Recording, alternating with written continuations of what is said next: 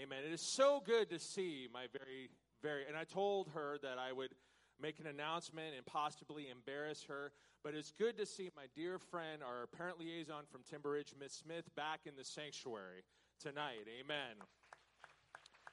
By the way, she is a retired sergeant major, so Elder, my repertoire of retired sergeant majors are growing rapidly. I remember when I was a buck sergeant, I would fear the Chevron rockers, the star, and the fruit salad. And man, it strikes fear in the heart of every enlisted. Amen. And now as a civilian, I've got friends that are sergeant majors. Amen. I love how the Lord works things out. Amen. It is a privilege and an honor to share this particular teaching tonight. This is what the Lord laid on my heart during General Conference. Thank you so much, Ensemble. It was during the General Conference that they asked me several weeks ago. The Lord worked it out where they had a cancellation. And somebody laid me on the heart of one of the ministers, and they asked me to speak. And this particular subject is near and dear to my heart, and it is imperative in the generation, in the societal paradigm shift that we live in today. We need to be situationally aware on how the enemy is moving in this generation and in this time, in this society, and how things are beginning to progress quickly. Amen. And we have to be aware. We've got to be prayed up. We have to be situationally aware of what is transpiring. Amen. I'm going to be reading in the 78th Psalm, verses 1 through 11. If you feel comfortable in standing, can we stand to our feet this evening to give honor to the infallible Word of God? That means without error. Amen. Give ear, O my people. That means listen up. To my law, incline your ears to the words of my mouth. I will open my mouth in a parable, and I will utter dark sayings of old, which we have heard and known, and our fathers have told us. We will not hide them from their children, showing to the generation to come the praises of the Lord and his strength and his wonderful works that he hath done. For he has established a testimony in Jacob and appointed a law in Israel, which he had commanded our fathers that they should make them known to their children. To make them known to their children, that the generation to come might know them, even the children which should be born, who should arise and declare them to their children, that they might set their hope in God, and not forget the works of God, but keep his commandments, and might not, as their fathers, a stubborn and rebellious generation, a generation that set not their heart aright, and whose spirit was not steadfast with God. The children of Ephraim, being armed and carrying bows, turned back in the day of battle. They turned back in the day of battle. They kept not the covenant of God and refused to walk in his law, and forget his works, his wonders that he had showed them. Amen. If we feel comfortable in doing so tonight, can we close our eyes and lift our hands? Can we begin to lift our voice all over this sanctuary, all over this congregation, as a collective of those born again of water and fire? Can we begin to lift our voice right now? The Bible said that we've been endued with power when the Holy Ghost came. Begin to lift your voice right now in faith. Sons of God, begin to lift your voice. Daughters of Zion, begin to lift your voice right now. Begin to invite his presence into this sanctuary right now. Lord God of Jacob, we thank you for your word. God, we thank you for your truth. Lord, we thank you for your spirit. And God, tonight we just pray, God, that you infiltrate this house right now, God, that you begin right now to rearrange our thinking, God, that you create in us a clean heart. And Lord, you renew in us that right spirit, God. Lord, begin to change our understanding. Lord, show us, God, your ways and your intentions, God, and let those intentions come to fruition in Jesus' name. Can we give the Lord a hand clap of praise tonight? For he is worthy of all praise. He is my ha tikva. He is my hope. Baruch Hashem Adonai Yeshua. Blessed be the name of our Lord Jesus tonight. Amen. You may be seated.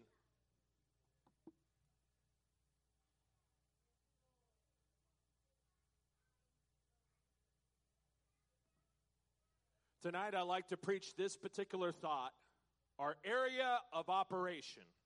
our area of operation. Anybody that's been overseas, spent time in Iraq, anybody that was military, they would understand that the area of operation is the place in a combat zone or in a military operation that you are responsible for. We would call it an AO. And each one of us in this walk with God is given an area of operation. We are to be responsible for it. We shall always place mission first. We shall never accept defeat. We shall never quit. And we shall never leave a fallen comrade. That area of operation is where we put our effort. That area of operation is where we look for the enemy and we learn their enemy's tactics. To be successful in the mission, we've got to learn the tactics of the enemy. To be successful in this walk with God, we've got to learn the tactics of our enemy. Amen. As you know, and shared with this church many times, I am a 2-time combat veteran. I was served in the United States Army as a military police officer. I was in the initial invasion or push in Iraq in 2003 to 2004. Many of you were there, and we probably crossed paths at some time. And then I went back in 2005 to 2006. And I learned in 2003 and 2004 that the tactics of the enemy were very specific for that year. In that particular year, our mission was to bring down the regime of Saddam Hussein. And those that we fought were the loyalists, the Ba'ath Party. Not that they took a bath, they were called the Ba'ath Party, B-A-A-T-H. Those were the Iraqi Republican Guard. Those were those that were loyal to Saddam Hussein. And the tactics were very just ambushes and firefights, but it was very conventional. And then as time progressed, they understood that to beat the American soldier, to beat the enemy, that they had to rearrange their tactics. They had to change their skill sets. They had to change on how they approached and how they attacked. And us as soldiers, we had to understand. We had to get a briefing. We had to be situationally aware on how the enemy desired to take us out. Now, I went back in 2005 to 2006, and the tactics of the enemy were a lot different. In 2005, 2006, we dealt with the insurgency, the push. So we dealt with Iranians. We dealt with those that snuck across from Pakistan, Afghanistan, Al-Qaeda members, those at the beginning of ISIS, and all these various characters. We dealt with certain tactics that Iran placed into Iraq. We had to deal with those explosive force projectiles that were an explosive in a coffee can with a copper lid, and when it blew up, it became like a shotgun slug, and it went through armored Humvees and Bradley fighting vehicles, and there were many more casualties the second time around. But I learned that the tactics that I had my first deployment, I could not apply to my second deployment. I couldn't attack Korean War tactics. I couldn't implement those tactics my second deployment. I couldn't use the tactics from World War II in the tactics in Operation Iraqi Freedom. And that is how we need to be. We have to be versatile in our tactics with our enemy. Amen. Our enemy uses direct attacks and indirect attacks. As I said, the enemy may use small arms, rockets, explosives, roadside bombs, however it is, but the tactics is what we have to understand. And I remember that every time I left the wire, every time that I put my kit on and I went out on my hundreds of missions and I went out the gate, there was a big sign that said, "Complacency kills." It's been said before that a moment of complacency can lead to a lifetime of regret. Allow me to reiterate it again. A moment of complacency can lead to a lifetime of regret. I believe this is a true statement. Amen. It reminds me, unfortunately, at my second deployment, we were going into the green zone. The green zone was a section of Baghdad that was walled off, and it was where all the embassies and the dignitaries were. And that particular gate that we went in, it was a gate we went through every day. And we thought, man, not much has happened at this gate. Nothing is going to change at this gate. And we were coming into the gate, coming from the Baghdad International Airport, and as you come through the gate, you have two lanes. You have the military lane that you pull through, and you have the Iraqi contractor civilian side that you go through. And in the center of those lanes were the Iraqi National Guard. And we were coming through that particular lane, and it was a normal mission, right? Man, I'm going to go in. I'm going to meet up with the commanding general. We're going to go get chow, or we're going to go home. And we came to the gate, and when you go to the gate, you're told to swing your weapon a certain way for the safety of everybody. And at that moment, an SUV started gunning towards the gate. A Suburban, a nice Suburban. Went in and gunned it at an estimated 75, 80 miles an hour and smashed into the Iraqi troops. So I hear on my comms, I hear on my radio, hey, we got an accident. Okay, Roger, we'll pull through. We're going to stop and check it out. And a few seconds later, boom! It was a suicide V-bid. It was a vehicle-borne suicide bomber packed with an estimated 450 to 500 pounds of explosives. Praise God that my convoy was protected by the hand of God, because we pulled up that particular video and half the convoy was engulfed in flame. But unfortunately, the Iraqi National Guardsmen were killed. And my rear gunner, who I still keep in contact with, was living with that regret for years, even to this day. He fell into alcoholism. He fell into drugs. He fell into deep suicidal ideations that transpired. And I asked him, I said, what's going on? He said, that day, if I would have just had my gun to the rear, I could have protected and saved the lives of those Iraqis. I could have protected our convoy. What is it, if we are not careful, that we allow in our complacency? And I reiterated, in that particular situation, it wasn't his fault. Those things happen. But in us, we've got to be diligent and not slip into complacency. Amen. And so the enemy's job is to demoralize our willingness to fight. It could be that direct fight, but many times it's indirect. It's psychological. It's psychological operations, or they call it psyops, where you begin to whittle away your willingness to fight. And that is how our enemy operates, is that he whittles away our willingness to continue mission. He whittles away that willingness to do what we are supposed to do. It reminds me of World War II. There was a Japanese, imperial Japanese woman that would hijack the FM radios throughout all the Pacific on every island. And her name was the Tokyo Rose. And she spoke perfect English, and she would hijack the AFN radios of all the soldiers and Marines on the islands and say, why are you fighting? Why even fight? The government is just using you. Lay down your weapons. Go back to the United States, and we'll take care of the islands. And can you imagine the psyche of that Marine that has been on the island without any food or without a shower, and the psychological warfare that would do? That even was used in Vietnam with Hanoi Hannah. And she would call from Hanoi and take over the FN radios of all the service members in Vietnam and said, why are you fighting, GI? Just go back. Your government is just using you. You don't need to fight. And that is how an enemy begins to attack our morale.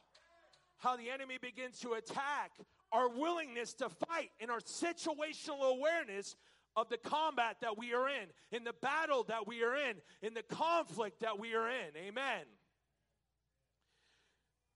I remember not too long ago there was Sergeant Berdahl. Some of you may know him or not. He went AWOL in Afghanistan. I don't know how, Miss Smith, you could go AWOL in a combat zone, but he did. He left his forward operating base that night and went into that particular city in Afghanistan. And all his battle buddies left to follow him and to try to find him. And many of them were killed trying to find the person that walked away. We have to understand that when we are deviant and we diverge from what we are called to do, there are casualties as a result. Amen. And so 5 years later, they found Sergeant Berdahl. He was kidnapped by the Taliban. And when they did a prisoner exchange, here came Sergeant Berdahl, looking just like a Taliban. He converted to Islam and looked just like the Taliban and cost the lives of others. If we are not careful, we allow things to persuade and to manipulate and seduce us into things that we are not supposed to do. Complacency kills. And a moment of complacency can lead to a lifetime of regrets. Amen. thinking about in the military, in force protection, there is something that is called hard target and soft target. Soft target would be like your restaurants, where if somebody came in, you could have a multitude, mass casualty situation. A school, until they kind of harden a little bit, a school is considered a soft target. Walmart, a movie theater, a restaurant, all these places are where an enemy can just slip in and take out as many casualties as they desire. That is called a soft target. But a hard target is one that has like a military base, where you have walls, concertina wire. Amen. You've got security in place to protect those inside the base. But my favorite part is where they have an ID section, where they scan and vet to find out who is authorized in the base or not. Do they have the clearance to come in? And they check who comes in. Are you okay to come in here? Are you safe to come in this building? Complacency can lead to a lifetime of regrets. Amen. Our enemy, Satan, that is his objective here tonight. Since the beginning of time, since the creation of existence, since his fall, his objective is to steal, kill, and destroy. The enemy does not rest. Our enemy attacks us directly, but mostly his area of operation is the indirect. It's the propaganda. Let me tell you the lie until you believe it. It's to manipulate. It's to persuade. It's to seduce. That's his objective. Because if he comes against the church as a whole, he may succeed at whittling away a little bit, but God is for us. Amen. But what do we leave open? Do we check those IDs? Are you authorized? Are you supposed to be in here? Do you have the clearance by the word of God to come in here? Amen. 1 Peter chapter 5, verse 8 says, "Be sober and vigilant, for our enemy, the adversary of our soul, is like a roaring lion." He's not the lion of the tribe of Judah. He's a pseudo wannabe lion, but he's like the lion, seeking whom he may devour. But we are to be sober and vigilant. We cannot be complacent. He is in here now, more than likely, looking on how he can manipulate, persuade, and seduce. Amen. We have to be situationally aware. It also says in 2 Corinthians chapter 2, verse 11, we cannot be ignorant of the devil's devices. Devices are stumbling blocks. That is his weapons of his warfare. That is what he utilizes to attack us. And we cannot be ignorant of his devices. Ignorant not in the derogatory sense, but ignorant means unlearned. We have to be aware of how he attacks, how he manipulates, what he does to whittle away the church of God, the body of Christ. What does he do to whittle away what started in Jerusalem? Amen. Hosea chapter 4, verse 6. Hosea had a coming to Jesus meeting with the children of Israel. Well, it would have been a coming to Jehovah meeting because that name wasn't revealed yet. But Israel and Hosea was having a little bit of a rebellious state. And that prophet Hosea came in and had a meeting with them. It was a rebuke. And he says that my people are destroyed for lack of knowledge. My people. This is God speaking through the prophet. My people are destroyed for lack of knowledge. So if I'm learning the word of God and something's a sin, I'm accountable for that, as Pastor talked about this morning. I'm destroyed because I don't take the time to be situationally aware on how the enemy is attacking the modern church. Amen. And he also said that you have rejected my knowledge, so I reject you. We dive and search for the mysteries or the hidden truths of God, but if we reject it, he rejects us. We are destroyed for lack of knowledge. Amen. Ephesians chapter 6, verse 12 says we don't wrestle against flesh and blood, but against principalities on high. Amen. I don't wrestle through my AR-15. I don't wrestle, and I don't fight with my Glock. I don't fight with my fist. I fight through my prayer. I fight through my submission. I fight through being situationally aware on how the enemy is attacking the church.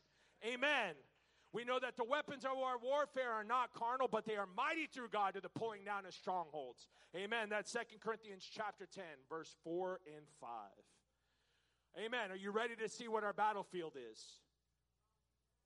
What's going on in the church world today across the ecumenical spectrum, that means every church, is that the enemy is destroying the next generation. We look throughout Scripture of example after example when it is a generational deficiency. It is a generational delinquency. Something transpires in the generation. The enemy comes at us in our checkbooks. The enemy comes at us through our health, but God works that out. But it's the indirect. It's the propaganda. It's the seduction. It's the persuasion that the enemy does, and it is our children, parents. It is the next generation. We read in Psalm 78 that there was a generation that was a stubborn people. We are to teach them. We are to disciple the next generation and the children. Because if the enemy takes out a generation, he's won. Amen. Ronald Reagan said it well. Freedom is one generation away from extinction. Freedom is not inherited through bloodlines, but it must be fought, protected for one day. I don't want to be the old man sitting on the porch telling them about freedom and liberty. We're one generation from losing this truth if we're not careful. We're one generation from losing what we know as the precepts if we are not careful. I hope we're listening tonight, and I really hope there's reflection and introspection with it. The enemy is after our youth. The enemy is after my children if I'm not diligent. The enemy is after the next one to carry the torch. Amen. Amen. Because if we're not careful, complacency births rebellion and disobedience. Complacency births rebellion and disobedience if we're not careful. Amen. Satan manipulates our soft target, which is our children. They are defenseless. They are vulnerable. They are highly impressionable. That's why peer pressure is such a powerful tool of the enemy. But have we hardened the target of our children? Complacency births many things. Amen. We are going to look at some generational examples here where there is a deficiency that transpires. Something happens between generations. I think of Aaron's sons in Leviticus 10. They offered a strange fire at the tabernacle in the wilderness, and they were consumed by the all-consuming fire. They were killed. Amen. They offered a strange fire. They offered an unauthorized fire. What happened between Aaron and his sons? We know that it was possibly pride. It could have been the ignorance. But what did Aaron do to teach up to that point? We know that Aaron allowed a golden calf to be built after 40 days. What did Aaron do for his sons to set them up for success? We know that there's that certain point when children are accountable for their own actions before them and God. And we pray for the prodigal son to come home. But what do we do as parents in this generation, in this church, to protect our children? Amen. We know that the unauthorized or the strange fire caused their life. What did Aaron do up to that point to disciple? Amen. I think of 1 Samuel, Eli's sons in the tabernacles. We know that Eli was the Kohen Gadol. He was the high priest in Shiloh at the tabernacle. And we know that his two sons did many disgusting things in the tabernacle. There was lust going on. They stole the offering. They did all these abominable things. And the people got upset and went to Eli and said, "You see what your sons are doing?" Did Eli talk? Did Eli parent? Did Eli disciple the way he should have to prevent it for this? Because if he would have said something, if he would have stepped up and parented, things would have been different. His neck sure would have appreciated it. Because we know that they thought that they were operating as the Kohan and the priest, and they went out to the battle with the Philistines, and the Philistines slaughtered them and took the ark. Because there was a delinquency in the generation. There was a delinquency between parent and child somewhere there. Something transpired. What would have happened if Eli would have had a Coving Jehovah meeting with them? Reprimanded them as a parent oughta. What would have transpired? Thank goodness that the ark came home. Amen. I think about the entire book of Judges. The entire book of Judges is a very cyclic pattern between the generation right after Joshua died. They needed a leader. They forgot God. They were in bondage. They needed a deliverer. They were rescued. A generation came along and forgot God, and it was a cycle where they needed 15 judges. What happened with the generations? If the generations were taught and invested the way that they should have, we wouldn't have needed a Samson. We wouldn't have needed a Deborah or a Gideon. But what happened in this cycle? They were delivered. They forgot God. They were in bondage. They needed a deliverer, and then they were rescued. It is a generational delinquency. Amen. I think about the book of Kings. Solomon was the wisest man that ever lived, and he was Solomon the Wise until he married foreign women. And those foreign women brought in Baal Peor, that child sacrificing God. They brought in Moloch, that child sacrificing God. They brought in Ashtaroth, the fertility, sexuality God. They brought in all these abominable things that were taught in the generation before not to have. David, a man after God's own heart, I'm pretty sure reiterated it. Now, there was some family drama, but what happened in the generation? And they called him the wisest man. And then subsequently after that, those gods didn't come from the high places until it split the kingdom in the north and the south. Israel in the north and Judah in the south. 10 tribes in the north and 2 tribes in the south. The region in the north, the 10 tribes, there was never a good king. They worshiped these idols until they were brought away in captivity in 722 BC by the Assyrians. What happened to the generation? What happened? What happened to the diligence of parents to children? Because the enemy works in generations. He works on the vulnerable. He works in the impressionable. He works on those that are defenseless.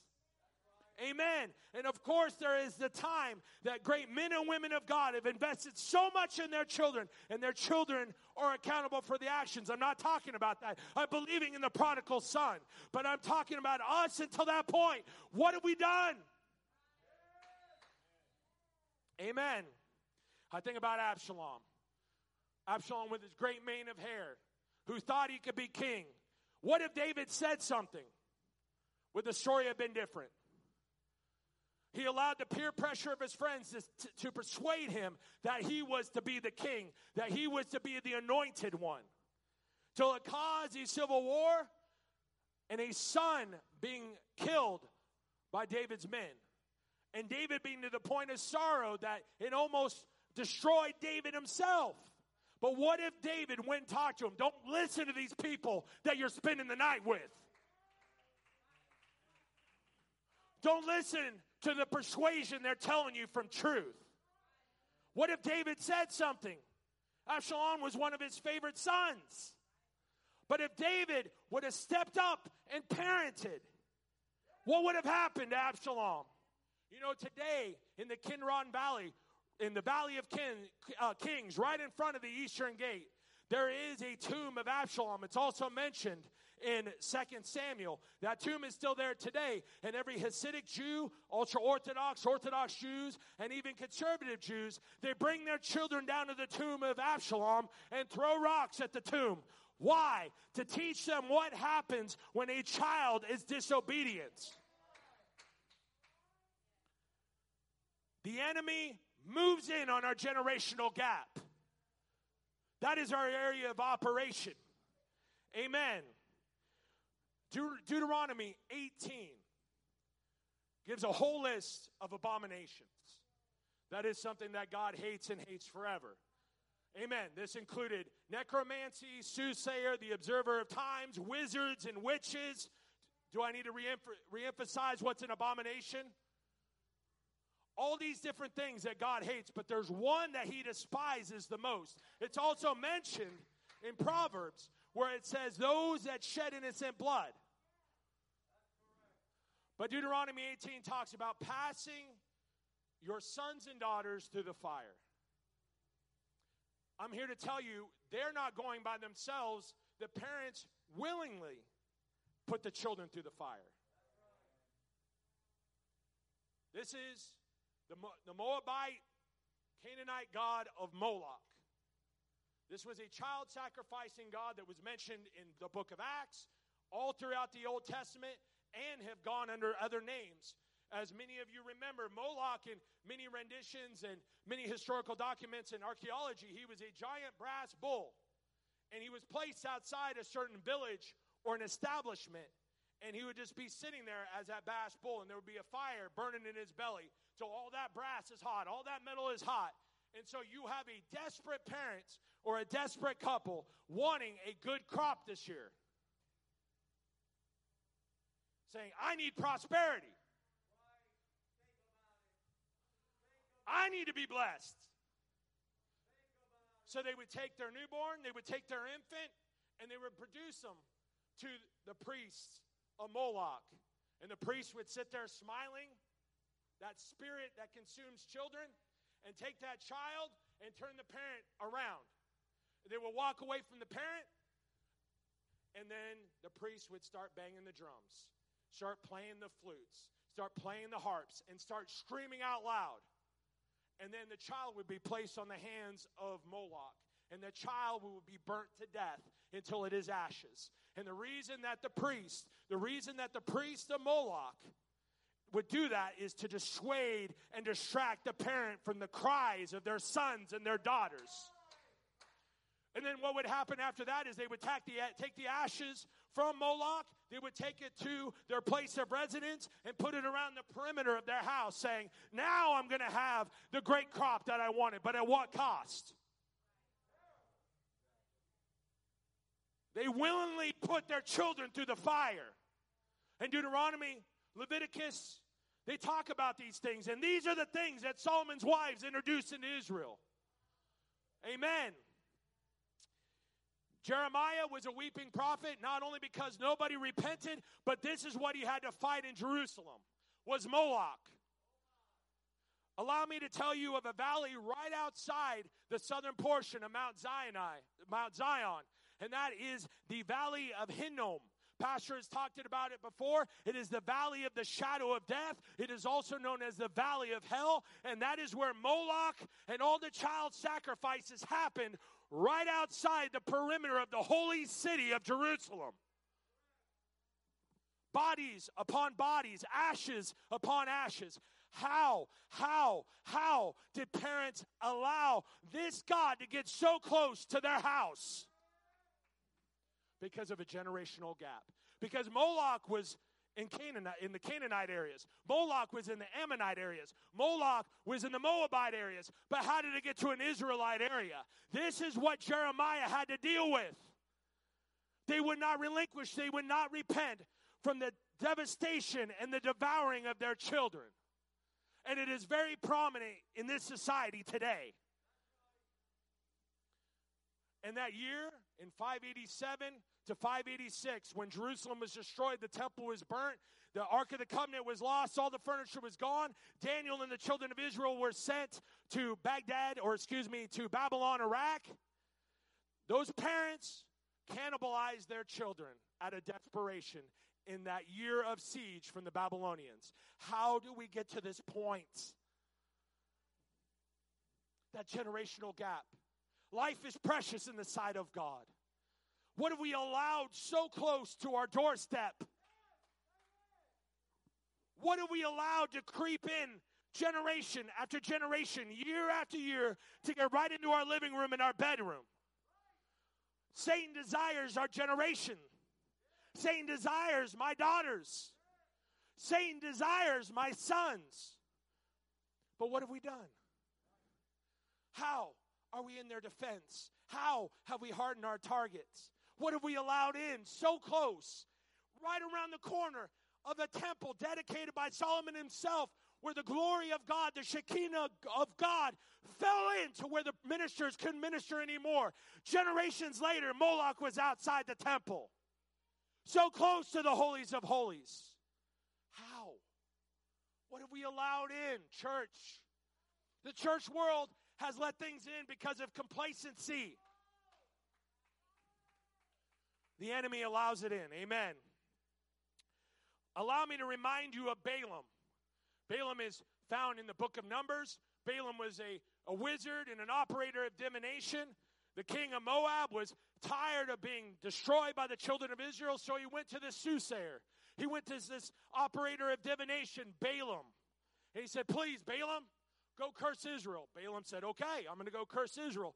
En route to Israel, his donkey sees an angel of the Lord, and they stop. And so Balaam starts punching on the donkey, trying to get him to go, and the donkey, through God, speaks and says, why are you beating me? There's an angel right there. To me, if my donkey began to talk to me, one, I'd have to check myself, but two, I would go to Moses. I'm no longer the wizard. I'll be an Israelite. Amen. I would think a cloud by day and a fire by night would do that, but a donkey talking to me would do that. Amen. And every time that Balaam tried to curse, it became a blessing for the children of Israel. So he had to stand too in front of the king of Moab. King of Moab's like, dude, I told you to curse them. He's like, listen, sir, their God is greater than what I can do. You are not going to be able to beat them head on as a collective. Do you not see the cloud by day, fire by night? Do you not understand the God that is with them? When they're together in unity, in one mind, one accord, there's nothing the enemy can do. But Balaam says, King, let me tell you how we can do it. You can't go all your chariots are going to die. All your horses are going to die. All your men are going to die if you go head on to the children of Israel. Let me tell you how you're going to do it. You're going to seduce them. This is found in Revelation chapter 2, verse 14, where Balaam persuaded Balak, the king of Moab, to send and seduce the children of Israel, to persuade them, to manipulate them, just like we are combating within our church, combating within the church world. And so, the daughters of Moab would go to the tents of the children of Israel. And then we come and say, okay, I'm here. But before anything, according to Jewish tradition, they pulled out an idol of Baal Peor, which was the Moabites' version of Moloch, and said, you worship this idol, and then you have. And so, 24,000. God sent a plague. It's in Numbers 25 and 26. God sent a plague, and 24,000 died. What happened with that generational delinquency? Because of complacency. Once again, a golden calf was built after 40 days because of complacency. Amen. Amen. Parents, it's us. Church, it's us. Amen. We know that in Matthew 28, the Great Commission, the Great Commandment, the great assignment that God has given us, we are to go out and baptize, to teach, to preach, and to disciple. We don't have a choice. That's an order. And we say, Roger. Discipleship is where we begin to teach and to mentor and to grow individuals in Christ. Discipleship can be broken down into subcategories: youth, singles, marrieds, premarital counseling, these type of discipleships, new converts. But family discipleship is our deficiency.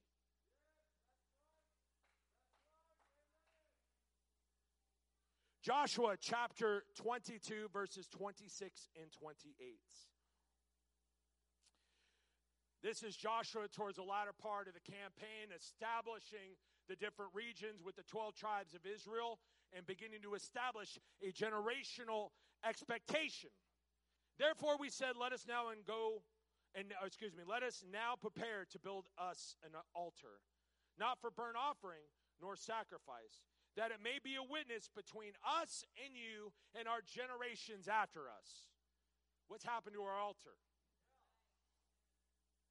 That we might do the service of the Lord before him with our burnt offerings and with our sacrifices and with our peace offerings, that your children may not say to our children in time to come, you have no part in the Lord. Ooh, man, I don't want my children, my grandchildren, the next generation to ever say that of me, that I had no part in the Lord. Amen.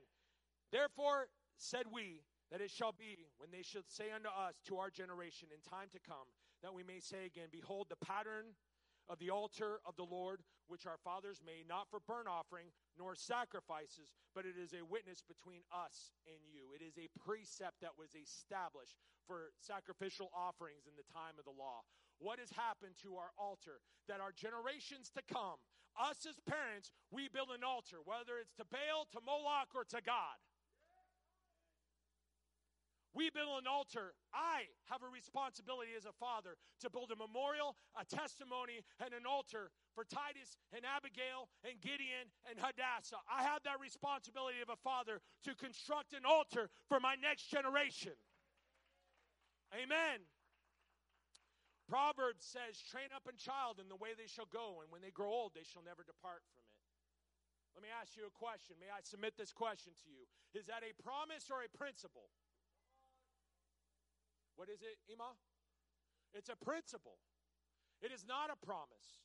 Once again, I've known many great men and women of God that have sacrificed and interceded and prayed and fasted for their children and taught their children. And of course, there is that point where they are accountable for their decisions with God. But what is that gap? How do we invest in that gap? I pray and I believe and I submit into the atmosphere a prodigal son for those that are lost. They shall be found. Old things have passed away. My God makes all things new. But what do we do for our children until that point? Family discipleship is you, parents. It is not the church. The church's job is to equip you to disciple your children. Through the Word of God, through the preaching of God, through teaching how to be situational aware of the hour and the generation that we live in. Fathers and mothers, God has assigned you to disciple your children. It is a mandate. Deuteronomy 6 says, Shema Israel, Adonai, Eloheinu, Adonai, Echad. Hear, O Israel, the Lord our God is one Lord. You shall love the Lord your God with all thy heart, soul, and might. It goes later on that you shall diligently teach your children. When they wake up, you shall teach them, Hear, O Israel, the Lord our God is one Lord. When they go to bed, you shall teach them, Hear, O Israel, the Lord our God is one Lord. When you are sitting or walking, wherever it is, you are to teach them the things of God. Last time I checked when I woke up, we weren't having an altar call in my bedroom or my children's bedroom when they wake up. I would say, good to see y'all. Thank you. Last time I checked, when they go to bed, we're not having an altar call with the entire church. Last time I checked, when I'm on the road and my children ask about what they saw at Target, pastor's not there. It is you, parent. Mom, Dad, what's on this screen? Mom, Dad, this friend that I was spending the night with said this about God. That's not what pastor taught. What do I do? Do we check the ID? We had the background check. Are you authorized? Amen. Our children are a soft target. Our children are vulnerable parents. Once again, the church equips you to parents. But the discipleship of the family is you, parents or guardian. Because we live in such a societal paradigm shift where it is moving away from the precepts of God. We knew that in Matthew 24 that this would be the beginning of sorrows. All these things would transpire. We are living, congratulations, in that postmodern society where we live in a society where there's no right, no wrong. However you feel, your perception, your perceived reality is reality. until somebody disagrees with you and you're called a bigot. The Word of God is yea and amen. Amen.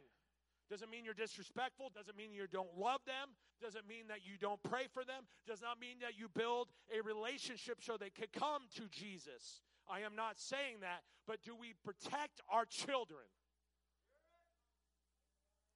Because the enemy is not head on. He's subtle. He manipulates and he desensitizes. We have a societal normalization of things. And you could ask Miss Smith as a tech, it's this. It's this. Not the device itself. It's what comes through without being vetted, without being checked. You could ask Miss Smith. Every time I have a situation as a campus technologist at my elementary school, I ask the teacher, were you actively monitoring? No, Mr. Brown, I wasn't. Yeah, you're right. They were sitting under the desk playing with the iPad. And so I pull up the browsing history. Oh, my goodness, how does an 8-year-old know about this?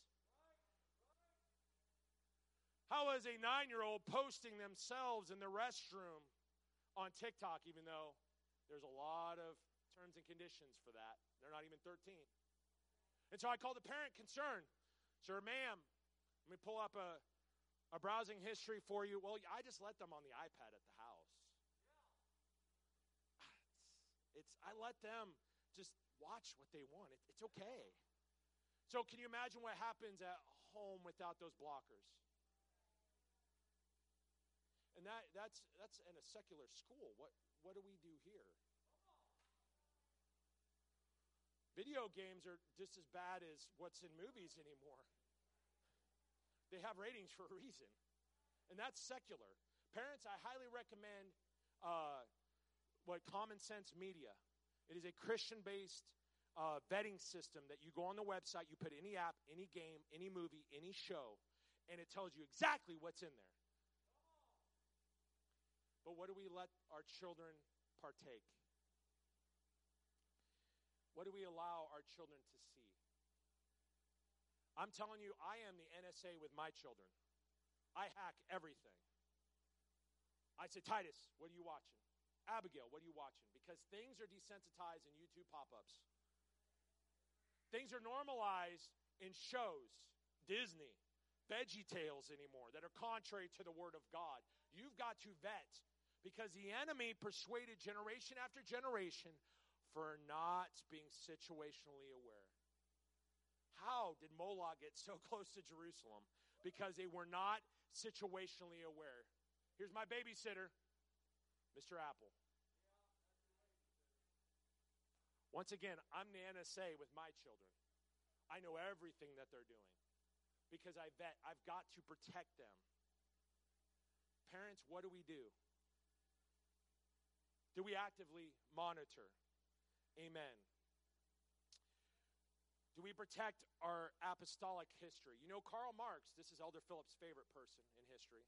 I'm being facetious. Karl Marx is the father of Marxism, socialism, and communism. A failed system that has caused 150 million deaths since its conception. Apparently people that love it today forgot that part. But Karl Marx was very mischievous. He said, keep people from their history and they're easily controlled. And what's happening is that our society is trying to keep our godly history from us. Mothers and fathers, we've got to defend. We've got to vet. We've got to be situationally aware. We've got to teach them to pray. We've got to teach them, Hear, O Israel, the Lord our God is one Lord. Amen. And now I'm going to dive into something. I'm going to dive into something that is delicate, but we have to be situationally aware, correct? We got to be careful who we let our kids spend the night with. We've got to be careful. I've got to pray or spend time with alone. Not just spend the night, just socialization, right? Of course, we got to be careful what family members that are not in church. But we've got to be careful even in church. I've got to do a spiritual background check and vet. If I have brothers and sisters telling me some concerns, not out of rumor, but hey, out of love, or pastor telling you to be careful, I probably should heed the advice. I've got a vet. The Bible says, know them that labor among you. Is there an age limit to that scripture, Pastor? Starting at 18 to death. Nope. Know them that labor among you, right? That are in the church. That includes our youth. I don't want to send my son and daughter to a place within the church or outside the church or whatever where it's an atmosphere where the person doesn't even want to live for God. Because it's going to persuade them. It's going to plant a seed. We don't wrestle against flesh and blood, but against spiritual things, manipulation, and propaganda. I've got to be careful because what if they're allowed to see whatever online? And what if they're allowed to play whatever? As I said, I deal with stuff at a school on the secular level, and that has crept into the church as a whole. But they need a church friend. You're right. But you're going to have to vet and do a background check. Kind of like my daughters, they can't date until they're 46. But there's going to be a background check. And there's going to be a vetting. Because I've got to protect them. I know that fellowship is desperate. Yes, I understand. It is important. But you've got to vet. And you've got to do a background check. And you've got to be careful. Amen. Parents, I'm doing it out of love, and we have to be situationally aware because it does affect a youth. It does affect a child. And it spreads if you don't keep it in check. Once again, how did Moloch get to Jerusalem?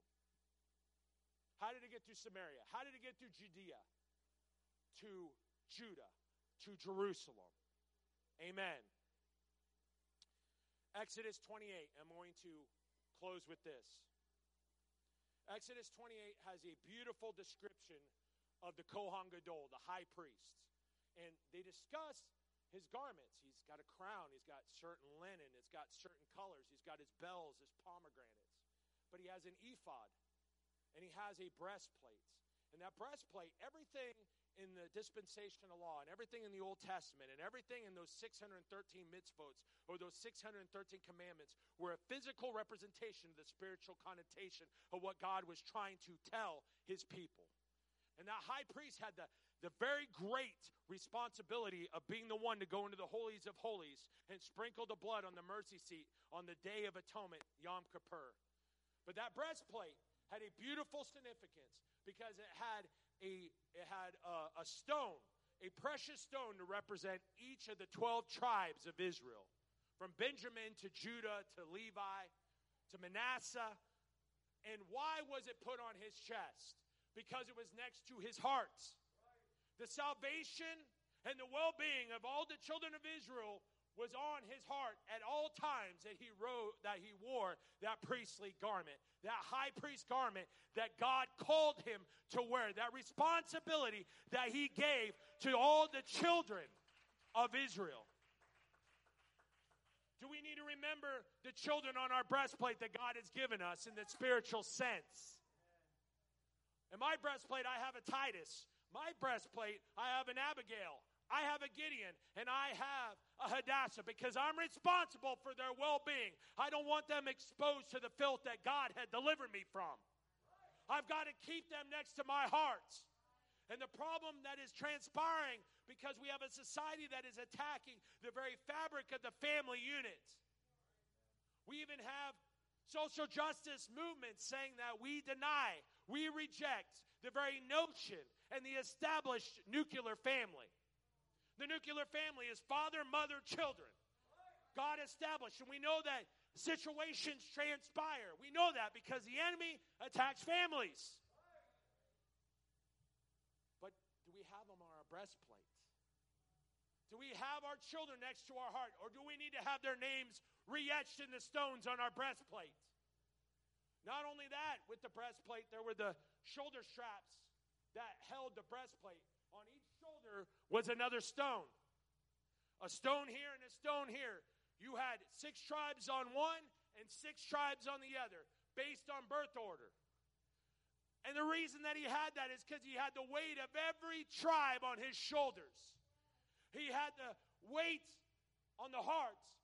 He had the burden of his children on his hearts. Those that God gave him the responsibility on their heart at all times. And we are to be a royal priesthood.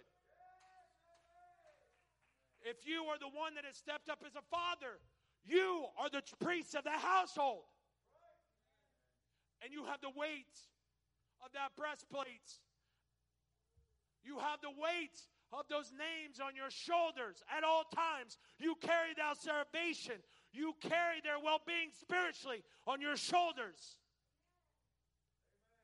God, bring back the remembrance of these stones. God, bring into remembrance the breastplate of the names. Somebody here tonight, I pray that there was reflection that was produced in tonight's message. I pray that our exhaustion and our fatigue did not cloud what is going out, because we are losing too many of our children. I pray in Jesus' name there weren't too many distractions that hindered what went out. We've got to combat for our youth. Amen. The building of character starts at the house. Remember your breastplate and remember the stones. Amen. May the Lord bless you. Amen. Praise the Lord.